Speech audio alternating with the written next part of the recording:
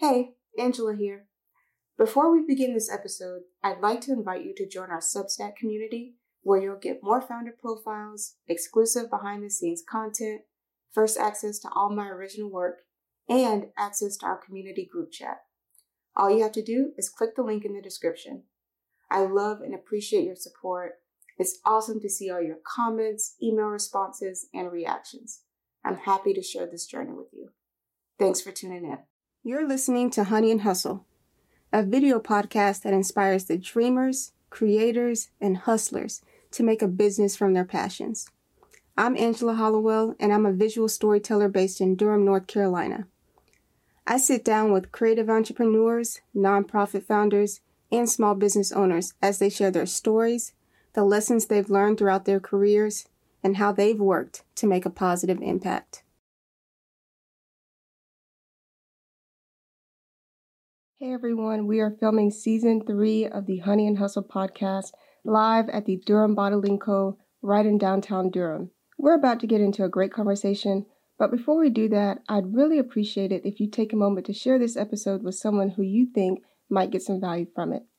Feel free to tag me on the podcast on social media, and I'll be sure to put those links on the video and in the description below. If you're listening to the show, please consider leaving us a review on Podchaser, Apple Podcast, or Spotify.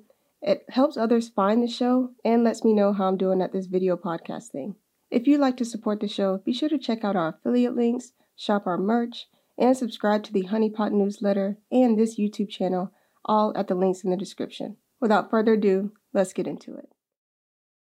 So when it came to, and I do want to touch on you guys a little bit more, but, we'll get on something a little more soft and then we'll come back. So when it came to creating Orfeo Book Cafe, what was kind of that first conversation like between you guys when you were like, hey, we want to create a space here that provides literature, provides education around African American history, Black history in America, Black authors, celebrates Black artists in that sense. That's your question, my my friend. question? Yes. Oh my goodness. I have been incubating the idea for Orfeo. Are we recording already? Yeah. Okay, I wasn't sure. I was like, Oh, yeah. Okay. I thought this was, warm up. no. But here we go. Yeah, I had been incubating the idea for Orfeo for a number of years. I think informally since about 2013. Okay. When I was in another city and I went into was another establishment that had a book cafe model, and at the time I was so broke. It was like I was 21. I was 21 or 22, and I was just visiting and happened to go there, and I was like, oh my gosh, maybe one day I'll do something like this. But it was so far out of my mind because I dropped out of college. I was working odd jobs in Arizona, and so I was like, it was not in my mind that I would even own a thing one day. So it was one of the things that you say, but you have no idea whether or not, you're not even thinking whether or not it might even be possible to actualize. But so informally, I think it's something that I've been incubating since 2013 when I went to that spot. In the time between, formally, I'll say, I started to actually pen down and put together on paper, looking at spaces, thinking about what infantry might look like, thinking about, how much does a fridge cost, how much does an espresso machine cost, thinking about those things and writing it down and begin formalizing a business plan in 2017, 2018. And by then, a lot had changed. I wasn't quite so broke. But I'd also moved to Durham. Yeah. And I was living, at the time I was living kind of, I don't know how people talk about that area, but, Roxborough and Club, and I was moving to East Durham because I had just bought a house there. And so that is around the time that I think I began to formalize Orfeo and actually be like, am I going to do this? Or allow myself to think that it was possible. Like I said, a lot had changed. I wasn't quite so broke, but I also didn't have business money. I had some savings. I had a steady 9 to 5. But what I would need in resources I just didn't have. I knew I didn't have it, but I don't know what it was that clicked for me in that time. I couldn't tell you. I don't have like some motivational story around it, but I allowed myself to begin to put it together. And the way that I did that was I was like, I know I don't have the money, and I know I may never have the money. And if I allow myself to stop here, it's definitely not going to come together. So I've got to try and make the thing like I have the money. And so what does it look like to put it together, to put it down on paper like I have the money, or like I'm going to get the money, or like someone will believe in me enough to give me some money. So that's what I did. And in between that, between 2013 and 2017, 2018, you probably read the things. I had been collecting books in the U.S. I'd been finding like obscure little tucked away bookstores in London. I was also doing a lot of book collecting at home, just going through my mom's personal archive, but finding back rooms and book selling spaces in like Hatfield and Pretoria. Looking on the inside of like jacket covers and finding publisher information for books that had gone out of print, and actually calling people. And it turns out that a lot of folks, depending on the book, a lot of publisher information is just their cell phone number. So when you call someone, you get some guy who was running a press or a printing press in the 80s, and that's, in one instance, I ended up meeting this guy, Mike, who had published a lot of S.K. Mphahlele's work, who's a prolific South African writer, but he had published a lot of it out of his home. And so when I called it was just his cell phone number. And he's like, come to my house and come see what I have. And so I was like, this is weird. But I called my friend and I took her. We went to Bryanston. I was like, I gotta go to this man's house. I don't know who he is, but he said he's got some books. So yeah, we drove to Bryanston, and that's how I ended up meeting him. And so it was an interesting exercise. It was a years-long exercise, so that by the time I'm actually putting together the business plan, I've been doing that for some years. I have a collection that I think it's interesting. Needs some work, but I think it's interesting. And of course, with book collecting, it's a lifetime thing. So I wasn't going for volume, I was more so going for quality. And so at that point is when I meet Naledi, or a year later, I meet Naledi in 2019. I have this kind of scraggly book collection. I know that I'm trying to put together a bookstore and a cafe. I've done a lot of the legwork to kind of dream the cafe space, because I know I have a few friends in coffee, and I had conversations with them. But I had a feeling about how I wanted the bookstore to feel, right? Like I'd imagined a thing that was like, what happens if you take literature from as far as the Black world reaches, which is everywhere in the world, and you pick some of the best classics, and you pick some of the more interesting emergent writers, contemporary writers, and you put them all in one room and you do a thing. Like, what does it look like? And so that was my feeling. But I didn't know how I was going to execute. I was like, I don't know how I'm going to do this. And I'm glad I didn't think too much about it, because I think I would have been discouraged. When I met her in 2019, I visited her at her house, and I think the first night I was there, I'm looking around, I'm looking at all these books. She got books on the floor, books in nooks, books everywhere. And I'm looking, and it occurs to me that I'm like, oh my gosh, that feeling, it's happening like right here in this space. She's doing it already in the way that she reads, and her reading practice, and the ways that the books are splayed all over the place, and some of them are stacked really nicely, and it was really interesting. And so I looked at her and I was like, I think I'm gonna ask her if she would come on and consult for the book cafe. And then I worked up the courage to do it by the second meet, and I was like, hey, I'm doing this thing. I don't know if you'd be open to it, but I think you would be a great, person to consult on building up thing. And it was interesting because, when you talk to people about stuff, some folks will be like, okay, yeah, that's great, but are skeptical. And she was just like, yeah, I'll totally do that. And I was like, I don't know if she just believes in me like that. I don't know if she's naive, but she didn't ask any questions. She was like, yeah, I'll do it. And so then a year later, she she was she co-founded it with me, and I think that made sense. That was a natural progression, because I think as we were kind of talking about, and as she watched me doing the thing, and a lot of times we were leaning on each other, and a lot of we were talking through it, and it made sense that I was like, I'll lay here to consult. Yeah. I don't know if it was a formal conversation, but it just made sense that it had become a thing that had grown past like my vision for it, and that's fine, and that's great. I'm so grateful. I think that it's really hard to like meet folks in entrepreneurship that you feel really good about, like being like, okay, you can take it farther than I can on my own. And so that's the long story of it. Yeah, I think that's beautiful. I think sometimes like this is just a great example of like how your dreams are bigger than just you. You know, they're meant to be shared, and now you share this with her, and she's like, oh yes, let me add to this, let me grow this in a way that feels natural, a natural progression of what you were already feeling, thinking, and dreaming about.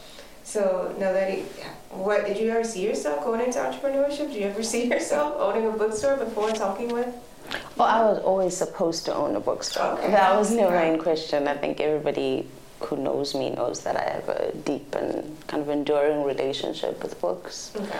My mother's a librarian, so I was kind of raised around books. I was raised in libraries. I was raised in a family that still maintains like traditions of storytelling and folk tales and that sort of thing. So I was really raised with a fundamental appreciation of just good storytelling. My family got, storytellers. And so that's always been a thing that I imagined that I would do. I don't think that I had as clear vision as perhaps Boitumelo had. And so I think initially when I came on, I didn't even think about it, because I was head over heels in love at the time. I was just like, oh my goodness, I'll do anything. So I didn't really think about it. It wasn't even I didn't give it a second thought. Okay. This was a person that I met and I liked and I trusted, and so if they wanted to do a thing, of course I'd do it. But also, it would be a thing that I already enjoy anyway. Right. And so I came on, and even the way that I eventually become co-founder is just helping somebody that you care about make a thing in the world that they have been dreaming about. You see them working hard, and it just makes sense for you to just lend a hand, and then before you know it, you're in it fully, and it makes sense for you to just commit. Okay. And that was just how things progressed. But it was hard work to put Refiwa together, and I don't think the two of us speak about that enough. It sounds like things just fell into place because, there was a thing that was destined to happen, right? And this is often the story of entrepreneurship, that somebody had a calling somewhere and then things just fell into place. It was a lot of hard work, a lot of tears, a lot of fighting, because we're two very different people. We approach the world very differently. I approach the world as an artist, and so I think everything tends to be somewhat romantic from my end, and I think Boitumelo is a realist, and so sometimes we butt heads, and that's fruitful, because it often means that we emerge with new and interesting ideas, because I think they reflect our very different personalities. I think you can see that very clearly in Refiwa, particularly in how the coffee shop aspect operates and how the bookstore operates. I think there's a very traditional kind of coffee shop feeling to our coffee shop, right? Even the menu is pared down. It's very classic menu. Everything about it functions like a classic no-frills coffee shop. But there's chaos in the bookstore, right? You don't know what is going to be on the shelf on a day-to-day. But there's something that is very, how shall I put it? something that's very standardized in our coffee, right? You know what kind of coffee you're going to get from Refuah. People are able to say this is a Refuah coffee, right? And they've emphasized things like training, things that I would never think about, because for me it's, I go by feeling. I wake up and I'm like, oh, this book makes sense today. And so our shelves are always revolving. Our selection is one that's always changing, one that's always growing in new and unexpected ways. I'm always listening to conversations happening around us. I'm always responsive to what people are reading, to what is just the political currents, and that's my work. But it has to be these two very fundamentally different personalities that produce the thing that is Refuah. Yeah. And have you guys seen Money Heist? No. No, Money Heist, where it's like these two brothers, and one is like the very pragmatic, we need a plan, very type A, and the brother is like, no, it's about the art of the steal. It's about the romanticism of like, your relationship with the art, and like you own it. But I think one thing that he said when one of the brothers had a son that he wanted to bring in, so they're like thieves, and he wanted to bring his son in, and he brought his son on a heist. And then he threw whatever they took out the window, and then the son got mad. And he's like, only a thief believes somebody else's stuff is theirs. And so I think when you come into entrepreneurship, it's like only a person crazy enough to believe that this dream can also be mine has like the gall to go after it. So I don't know. To that extent, I think your partnership is great. But I have to look. What is only a thief believes that somebody else's stuff is theirs. Huh. Yeah. It's terrible how that makes sense. It's really bad for. Yeah. So it's like that ownership. Now it's this your collective dream now. It's something that, like you said, didn't just pop out of thin air. You had to look for a space. You had to make time to research books. You had to make time to really nail down like how this coffee is going to be delivered in a no-frills, consistent manner, so that people know what to expect when they come to the cafe. So all of these things that make it run smoothly and the trains run on time, but then also give people a unique experience that, is also unexpected, that meets expectations, that exceeds expectations, so within a physical space. So that's really interesting. But I want to go back to what you were saying about kind of your upbringing and your relationship with books, and Bev, please feel free to chime in on this, which is really this culture of oral history. And it's not just Africans, it's not just Black people, it's, all cultures have some semblance of oral history that is tied to how they remember the past, how they recognize the past, and how they frame narratives around certain aspects of society and culture that are just traditionally passed down from generation to generation and manifest in different ways depending on the times, right? And it's a very interesting time in America right now where we're still finding ways to find the truth. That makes sense. We're in a space where people are beginning to feel like the truth is subjective when it's not. The truth is not based on your opinion. It's not based on whether you like it or not. The truth is something that can and should stand the test of time. And I think that books now, and this conversation of banned books, is really interesting because it's almost like a rejection of the truth. It's a rejection of reality that you don't want to accept. And so when you put together books based on conversations that you hear that are not always political, but just around anything, around, other experiences they may have had in a coffee shop, or the atmosphere that you guys have created with things not being the same. Maybe they came back from another week and they're like, oh, this is different, there's something different on the shelf. I was looking for this book and I'm interested in this book.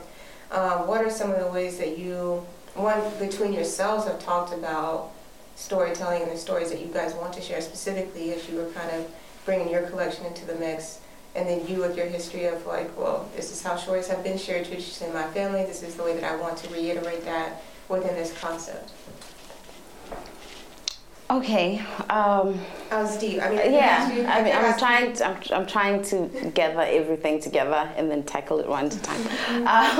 I think that one thing that I've always appreciated about Black literature across the world is that it retains that orality of African languages, whether it's African languages in the diaspora, and there is, for me, there are many Englishes, right? And one of the things that we spoke about, because our selection is in English, was that we hoped to build a book collection that is able to capture the many Englishes, and to insist that Black people across the world have used this language that often was weaponized against us, was beat into us in very violent ways, have taken it and bent it and disciplined it and made new, interesting languages. So there is always, Black literature always retains these oral traditions. You can feel it, you can hear it in how Black writers write, and that's true across the world.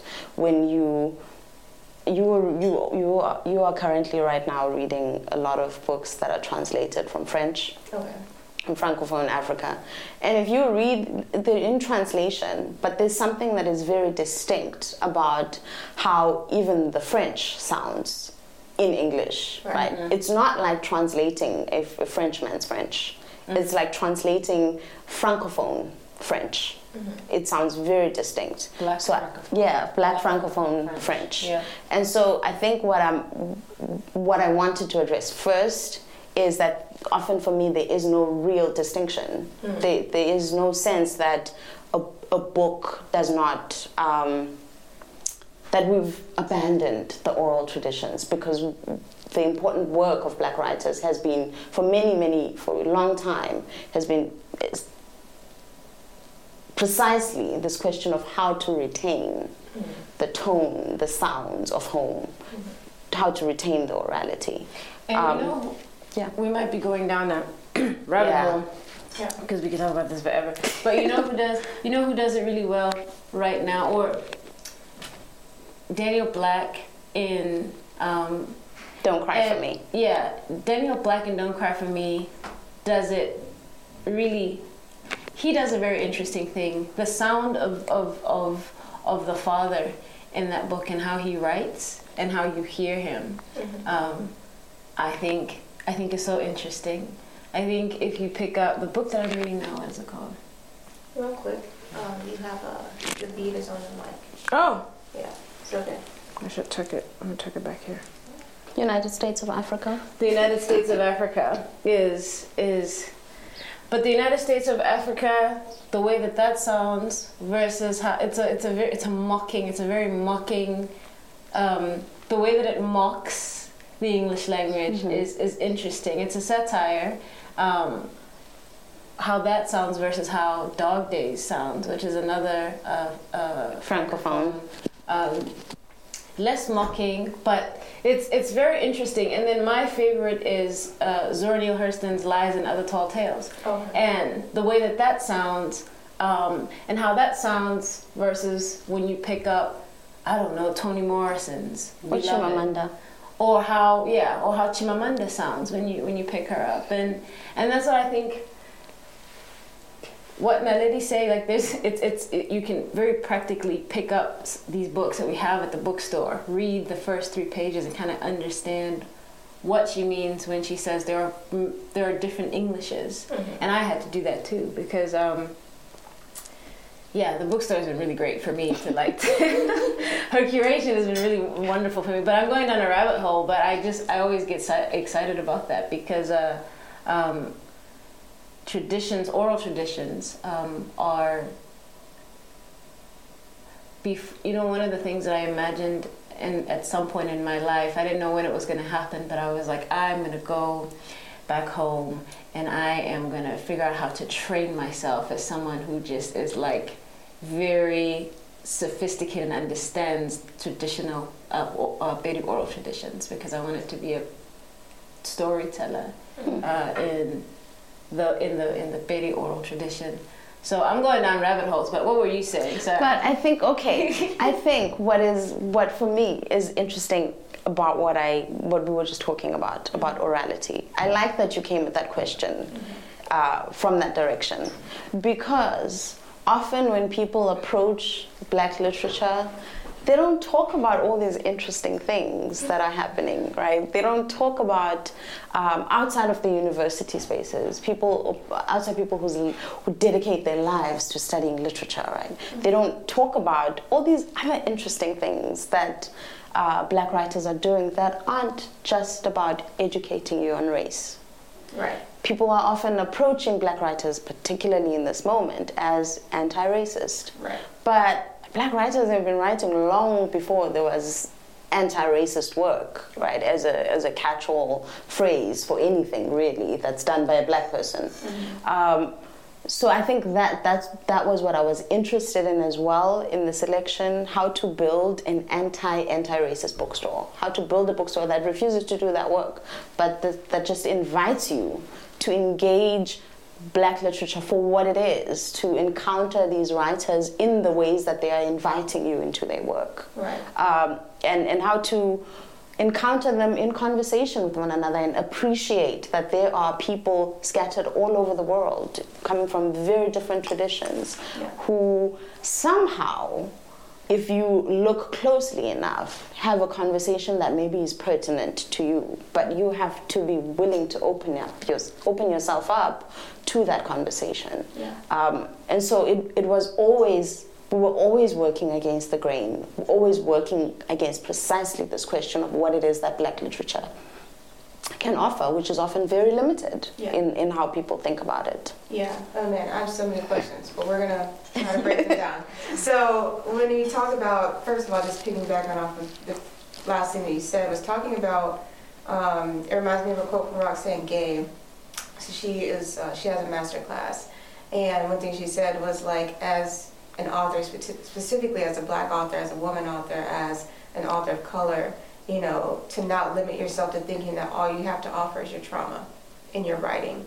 And that really, I think, was powerful for me when I heard it, because it's like, you know, as artists, as people now, you know, it's not just limited to writers. You know, it's you know, people want a mural for Black History Month. You know, they want, you know, a mural for whoever, a painting for whoever, an art show for whatever, for music artists, rappers, to talk about what's happening now in society. But we have whole lived experiences outside of this perception that of Black people in America from the dominant culture.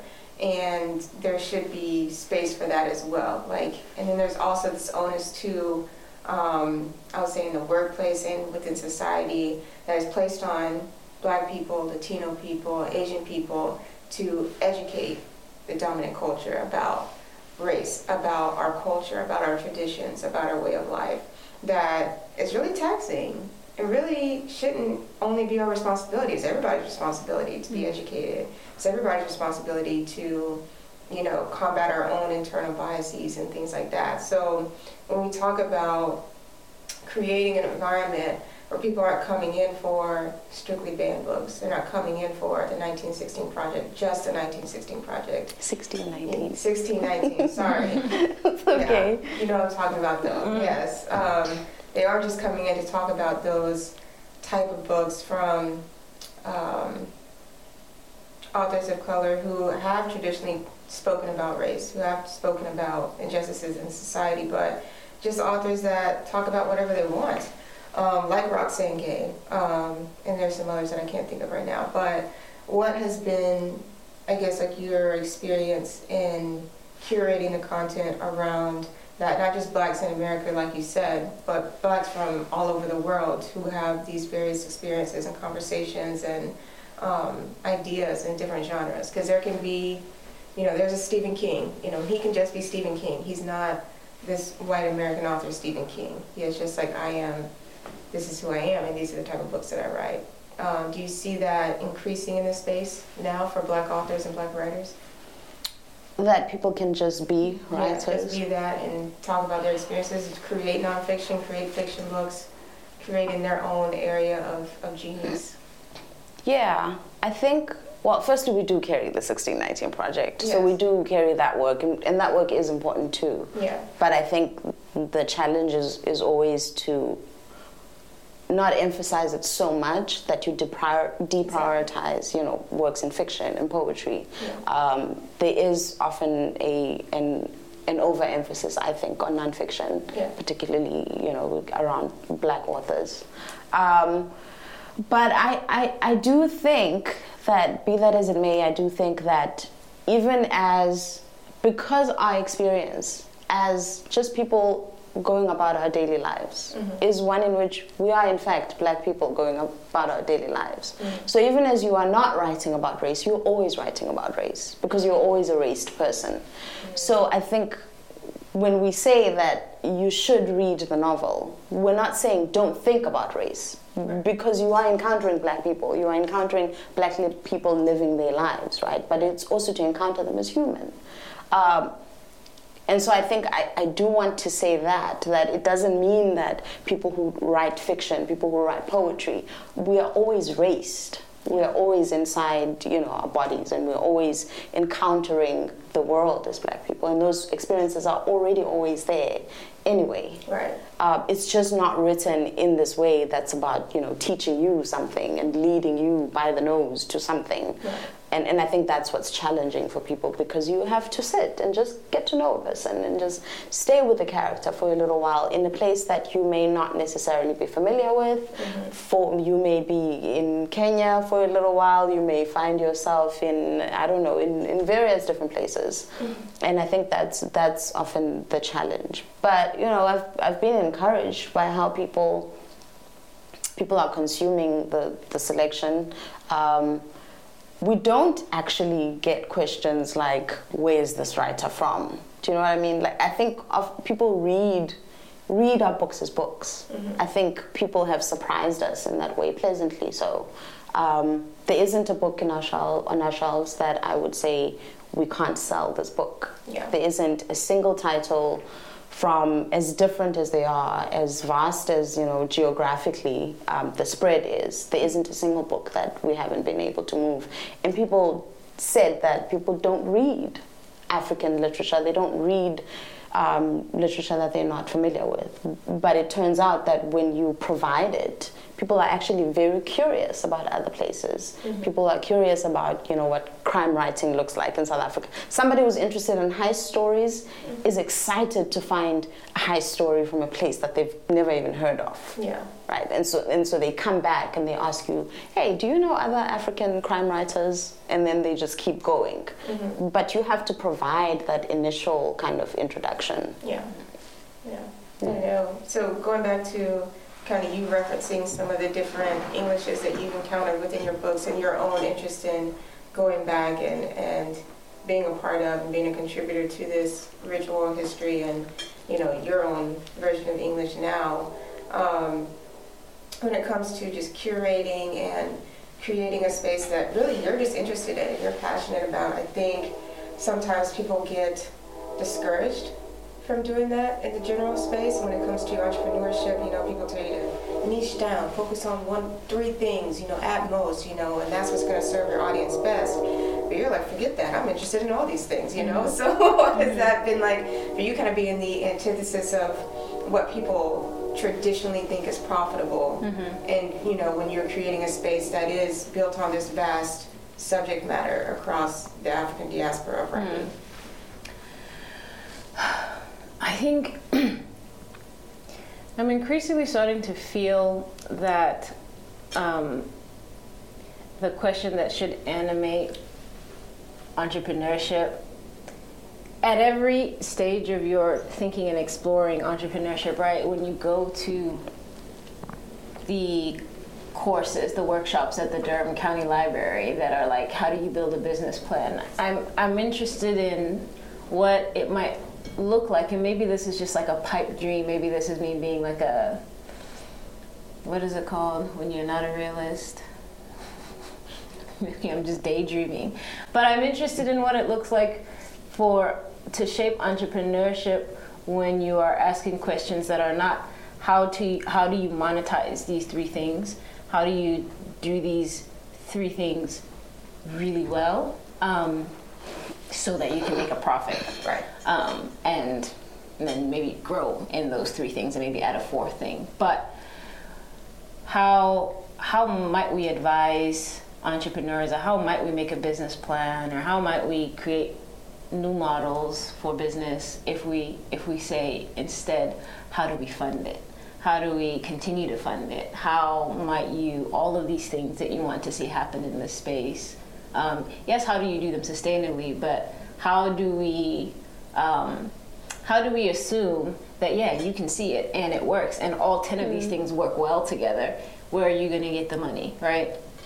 In Rofhiwa, it often means that we are looking at, like, what does funding look like when it's both, you can go and find funding that's about the business of the thing, right? Like, how are your numbers looking?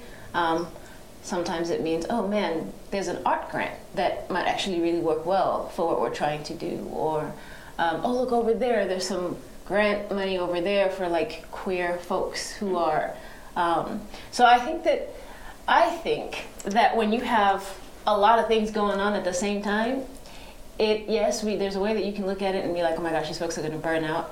But it actually, interestingly, opens you up to a lot of different kinds of revenue building strategies, because you can be like, I'm going to take that grant, I'm going to focus this aspect of my business and tailor it toward that grant, right? And once you get the money, you can put it anywhere, you can move it. Wherever it makes the most sense, right? If you're not constrained in how you can use it. But I think that has been the pleasant thing of putting together the kind of a business that is doing a lot. There's pulling together a lot of different kinds of aspects. There's an artistic aspect to Rofhiwa. There's a social component to what we're doing. There's a cultural component to what we're doing. There's the business, there's the entrepreneurship of what we're doing. People come to us and they're like, how do you make these numbers work, right? There's the startup aspect to what we're doing. And so those are 4 or 5 things that I've named. That's 4 or 5 different categories of grant funding, of fundraising that you can do, right? Whereas if Rofhiwa were just a coffee shop, if we were just a bookstore, like in the model of your traditional big box bookstore, or even some of the indies, if that's all we were, it would be very difficult to stretch our capacity for fundraising because the truth is you do have to fundraise, like the money's got to come from somewhere. So it would be very difficult to talk about our business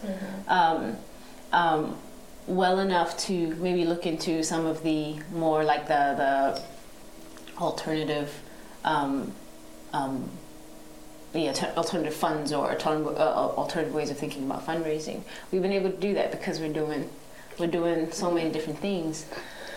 And I don't want to say that to really downplay the ways that if you don't have a pulse on what it is that you're doing, I don't want to downplay how that can actually run you into the ground.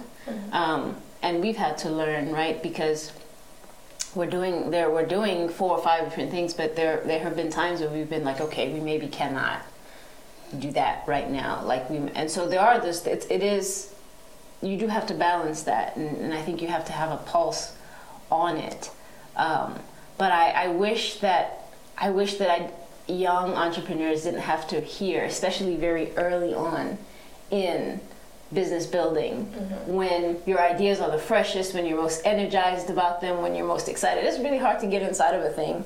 Sometimes you get in. There's been times when Naledi and I have been, in the year and a half now that we've been doing this thing, there are months where you're just like, I'm just not excited. I don't have the energy, right? And it's hard to be creative then. It's hard to come up with ideas. It's hard to even think, right? So I wish, in the early stages of startup that there were more mentors, more business building workshops or business plan workshops that encourage folks to really just use all of that energy and dive and think about all manner of things. That ends up being the lifeblood of your business when you're in it and you're finding yourself challenged and thinking about where else can I go? Because then you can say, man, what was I thinking? What was it that energized me at the time? Whereas if you start out thinking, I've got these 3 things, 10 years, 5 years down the line, if you're trying to think about how can I be creative about, this thing that I'm doing, it's hard. It's really hard.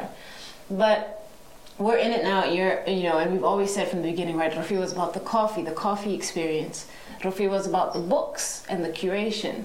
we're also interested in our space as a potential as one that can stretch for the arts. What does it look like as a music venue? What does it look like? And we haven't always been able to actualize it, to push the button on those things, right? Mm-hmm. But when something really interesting comes around and someone is like, I'm thinking about your space as like, I want to do like live shows here or a live set here. Okay, and if the timing is right, we can say, yeah, let's do that, right? Mm-hmm. And you're not going to find that in other bookstores. It's very hard to find a bookstore that's also doing like live sets, that's doing NPR-esque things, Mm-hmm. An artist can come in and say, I've got, this body of work.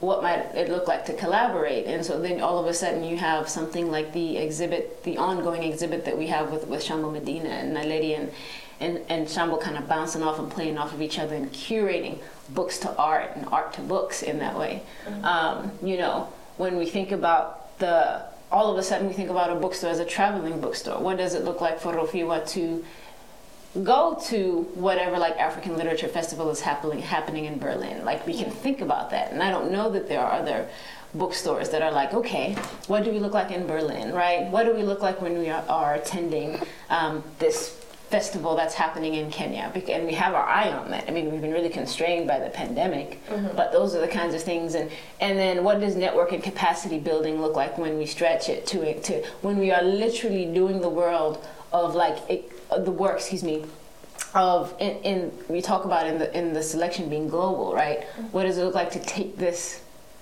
bookstore global and to build those networks and to actually do it? We have this coffee program, and we're thinking about, wow, we would love to take our employees on sourcing trips.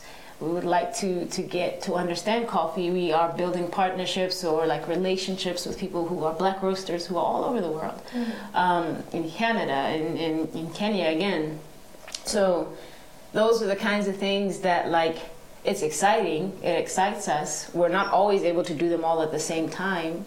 I'm really proud of how Naledi and I have built the business because we've been able to build it in a way where we retain a lot of our autonomy, 100% of our autonomy, because we crowdfunded, but also because we do all of these things, we've been able to apply to grants and get them, right? We've tapped our parents, we've tapped our communities for help, in like these very early stages, and that also means that we have a lot of creative direction.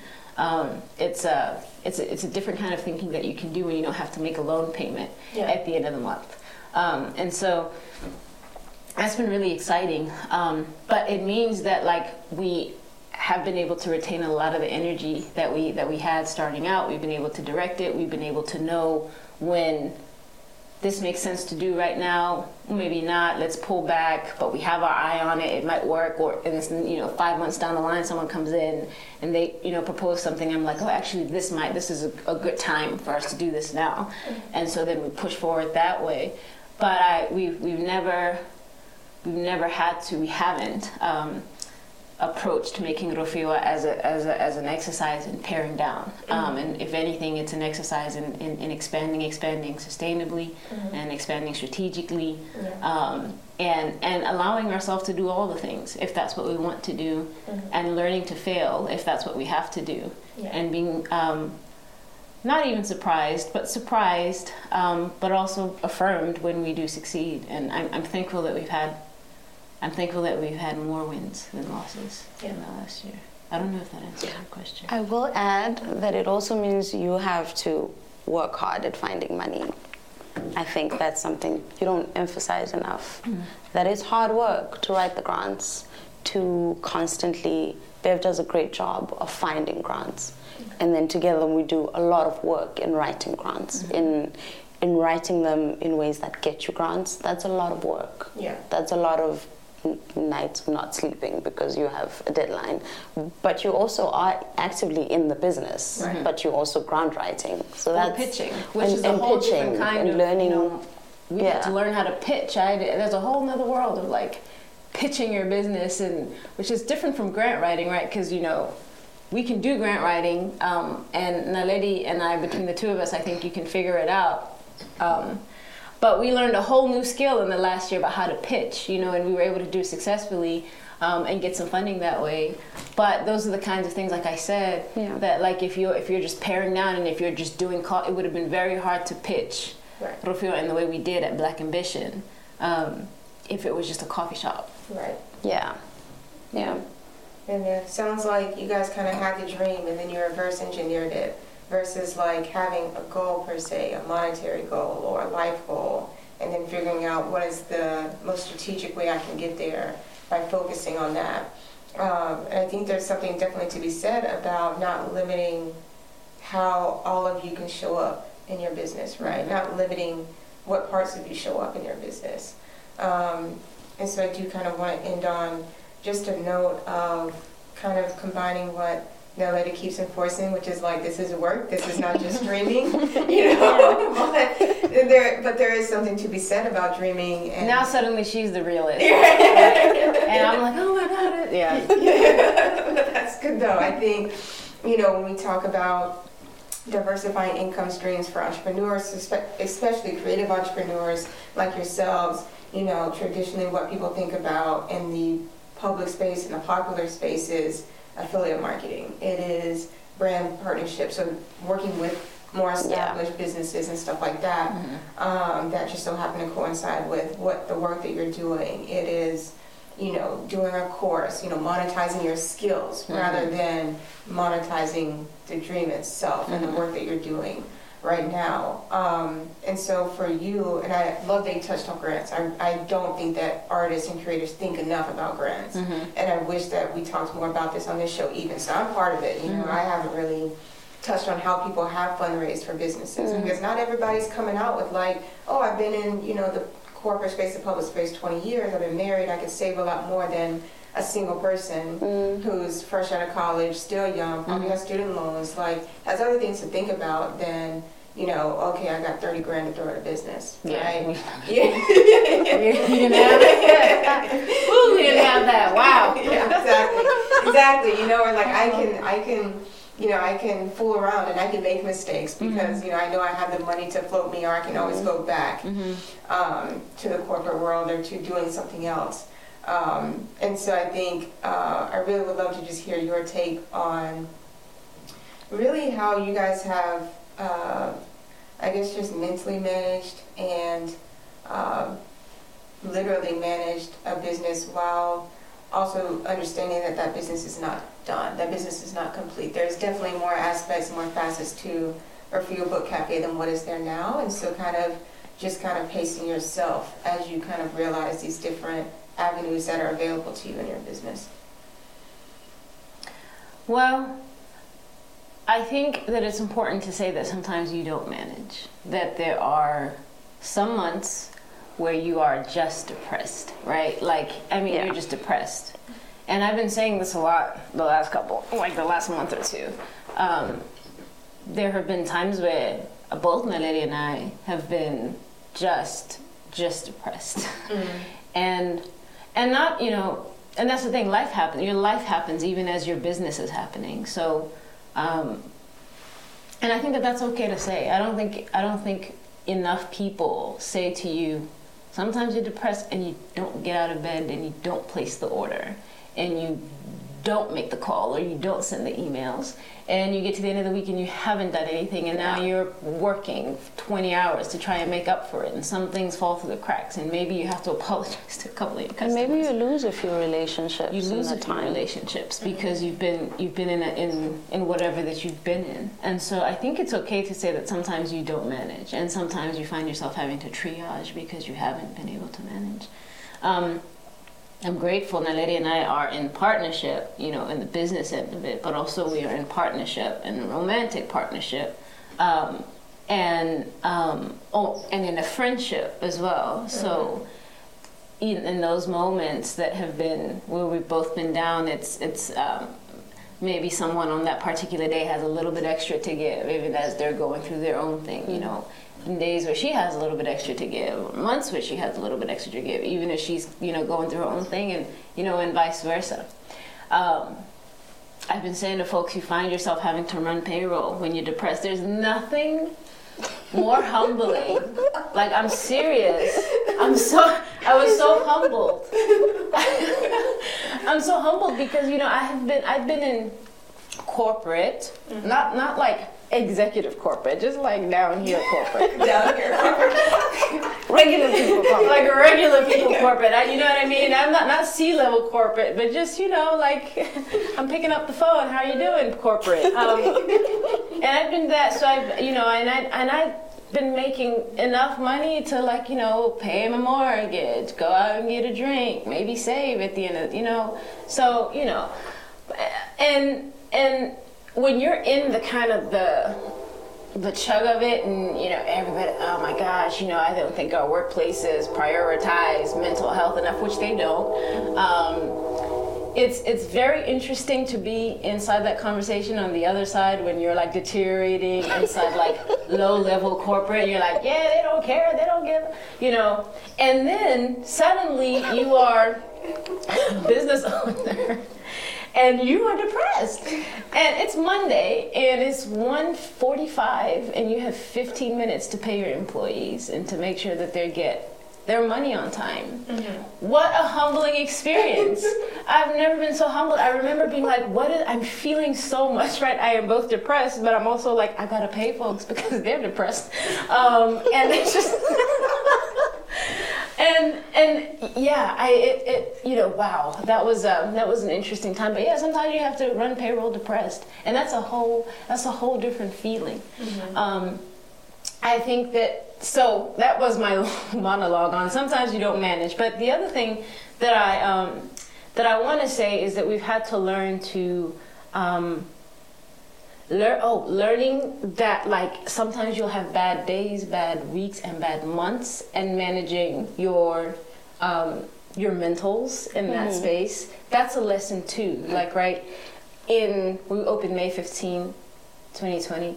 In June, when we were having bad days, I was hyperventilating. I'm like, I can't even look at the reports. I'm not doing that kind of, you know. But then by September, we could have bad days, and I'd be like, okay, you know, it's like I'm looking at, and then you learn to look at the averages. You learn to look at like the monthly, you know. Yeah. And then you have your first bad month, and then you're like, oh my God, you know. And then you have to manage your anxiety, and then suddenly you build the muscle for like managing a bad month. What do we do when we're down this month? What are the other things that we can do? How can we go out there and generate revenue, or how can we focus inside and you know, whatever. And so that's a muscle. Those are things that you learn and you build the capacity for inside the thing. And I couldn't have business planned my way out of those feelings. So some of that is just learning and doing it and learning to let go of criticizing yourself and having that be a reflection on like your personhood, and just rolling with, yeah, it's business. I learned that. I learned what it means for like it's business, and sometimes that's what happens. But you can do little things about how you manage that. Those are lessons that we've learned, and I think that in the moments there are certain pockets where you are able to see very clearly why this thing excites you. And when you're able to access those feelings, I think really allowing yourself to get lost in that is important, because you might wake up the next day and have to run payroll. And so I think that you manage many different ways. I think you don't manage. I think that you learn, that you have to learn that some of it is the exercise in being. I think that you seek out, I'm learning now more than ever the importance of seeking out, not necessarily mentorship, but allowing yourself to be in conversation with other business owners, I find, and listening to other people talk about the terrible months that they're having. January was a horrible month for everyone. Yeah. But I tell you what, it was so encouraging to hear other business owners say, my gosh, we didn't have enough to pay our staff this month, and so we had to make some. And then you know, all of a sudden you start to feel like, okay, it's not me. That's really encouraging. You learn to manage by leaning on business networks.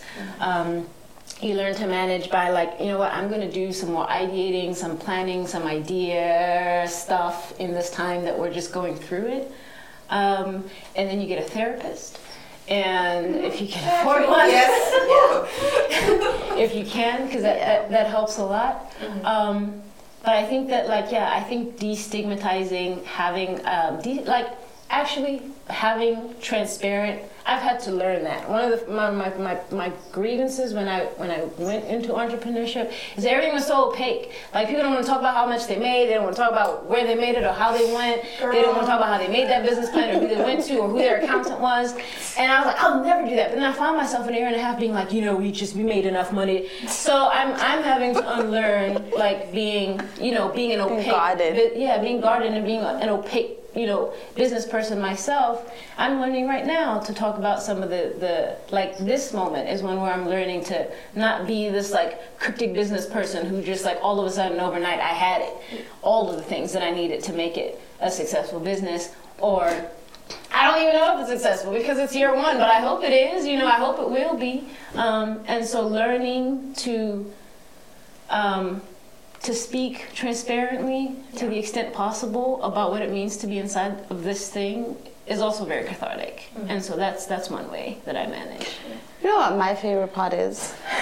Those moments when I am emotionally incapacitated and Wudumelo has to kind of figure out the book situation, or Wudumelo has had to leave the country because there was a family emergency, and I'm suddenly doing operations and trying to figure out all the stuff that Wudumelo does. But that only works, I think, because we are not inside a traditional structure that assumes that this is Witumelo's lane and this is my lane, and there is no way that the two of us can, overlap. And so we're constantly attentive to what the other person is doing. We're constantly attentive to where they want to go in the business, where they want the particular thing that they do in the business to go, and we're always sharing around what it is that we hope to do. So we always have sight of what the other person is doing. And I think that's been very important for those moments where I just cannot. And so it's not what I would do, but also then Wudumelo is also developing a curatorial muscle, right? They're able to dream things for a particular, section of the shelf and make a thing that is interesting in a different way, right? And then I do math. I might need 3 more before. She's like, why would you do it that way? Why wouldn't you? Yeah, and then I go into the business end and I'm like, well, I just didn't like that. So then I did something different. And then, they look at it and they're like, oh, actually, that is a much more interesting way to do it. So I think there's that too when you don't have a traditional structure that just allows this much more fluent collaboration that enables you to lean on one another in moments when a person just can't do it that day. And I also think, I'll add this because I think we don't say it, but I also think it's important that one of the things that is really great about having a non-traditional, maybe a more expansive approach and structure is that you also allow your team to see you in a much more dynamic light, right? So like our team members know when I'm going through it, right? And we can and I know when they're going through it, and we can talk about that. I'd be like, are you in a good mood today? Because we've got to get this thing done. And so if you're not in a good mood, that's okay. But then you know what I mean? And it also means that our team members can sometimes take it upon themselves to rise to the occasion in really interesting and creative ways when they're like, okay, these two they've been up all night. They've been at the store since last night. Yeah, and they'll tell us to go to sleep. They'll tell us to go to sleep. And so it's really interesting that these are the folks, your team cares about you, or your employees care about you in a different way that when they can see you as something other than like a suit in an office that is processing paperwork, right? When we can work, a lot of times we're working together to meet the demands of our lives. Someone will be like, I need to go walk my dog. So how do you think about staffing when you have an employee who has to walk her dog because her mom just had knee surgery and can't do it? What do you do? How do you all come together as a family, a work family, to make it work, right? What does it look like when you don't assume, well, you're here from this time to this time and you can't do, you know what I mean? And you can't even do something. Walking a dog in the middle of the shift in C-level and regular people, corporate, is a frivolous thing, right? Like you couldn't even say that. But what does it mean to create a work environment that can expand to meet your needs as an employer, but also when you can be in collaboration with your employees about like what it takes to keep this thing afloat? Because at the end of the day, we eat because of this thing. We are able to pay our bills because of this thing. So someone might be like, okay, I'm gonna clock out, I'm gonna go walk my dog, and I'm gonna come back later tonight for this event so that we can have someone, so it's a much more fluid relationship that we have, and it's not a structure that works for all of our employees. Some of our employees really prefer that I come in and I get out, and that's okay. They're like, I don't want to know what's going on in your life. I don't care. I'm just here from this time to this time, and that's okay. And that's okay. But what does it mean when you make a place that says, and that's okay, and this other thing can happen too, and that other thing can happen too? Because it's the five of us, and we have to make it work. So yeah. All right. Oh man, yes. Oh man, I don't think we're gonna be here all day. I'm trying not to be. But like, one thing I do want to highlight that you talked about was, you're building a romantic partnership, and so a lot of times, I've seen in popular discourse, I'm single, I don't really care about this stuff, but in order to do the conversation, sometimes it's you can't expect a romantic partnership to be 50-50 all the time. Sometimes it's going to be you're 80, they're 20. Sometimes it's going to be they're 70, you're 30. And that's how it is sometimes, because life ebbs and flows. Your life isn't just this person. You still have things outside of that are affecting you and affecting your well-being. And it also kind of sounds like that in the business, which is interesting because people often don't apply that to the business or to our other relationships, because you guys were saying, I feel like from what I have read about, from what I've heard, from other stories that I've heard, that business partnerships, ones that last, they typically last because those 2 people, those 3 people, those 5 people have very clearly defined roles that don't overlap, right? That is not the case for you guys. Your romantic fluidity in terms of helping each other out when somebody may not be able to give also extends to the business part, and that still works, right? You still have your own zone of genius, but you're not going to say no to something just because the other person can't do it, right? And I even see how you guys are kind of picking up cues from each other in terms of operations, in terms of creativity, in terms of curating, in terms of thinking about business. And I would say, even with me and my relationship with my sister, I'm very type A, non-emotionally expressive person, but she's a very thoughtful person. And I've always kind of wanted to how can I be more thoughtful? And she's kind of how can I be more academic? How can I be more of that person that's focused and things like that? So in our own way as people, I think it's natural for us to kind of see the beauty and the genius in other people and say, well, I know I can't be that person that just is them. I can't be that, but I can pick up certain things that can help me, kind of contribute to that and incorporate that into my own life in my own way. So I think that's really beautiful to see in your partnership, and hopefully that we start to normalize in other people. It's okay to say, man, I see this person is really thoughtful. Man, I see this person is really smart. Man, I see this person is a really good planner. And I know I may never be the type A planner who has an itinerary for every vacation, but I can do certain things that can help me in my own life to be better at showing up for myself and showing up for the people around me. So, yeah, I don't know. I think we can end on that, because if not, we're going to be here all day. But thank you guys so much for coming in. Can you tell people that are watching or viewing how they can patron Rofhiwa Book Cafe, how they can get in touch with you guys on social media and all that good stuff? Yeah. Follow us at Rofhiwa Books. At Rofhiwa Books on Instagram, on Twitter, on Facebook. We love a follow. Our website is rofhiwabooks.com, and you can shop our selection there. Soon you'll be able to shop our merch and coffee. So that's coming. Definitely shoot us an email. I think we've got our catch-all email, info@rofhiwabooks.com on our website as well. We've got some plans for some newsletters, some book club stuff coming soon. So definitely join our mailing list, which is also on our website. And if you're in Durham or in the Triangle area, come to 406 South Driver and see what's going on. We're in East Durham, the best neighborhood in the world. And yeah, I think those are some quick, fun ways that you can get in touch with us. Yeah, absolutely. Thank you guys so much for coming on this sunny Saturday morning. Thank you so much. Appreciate it.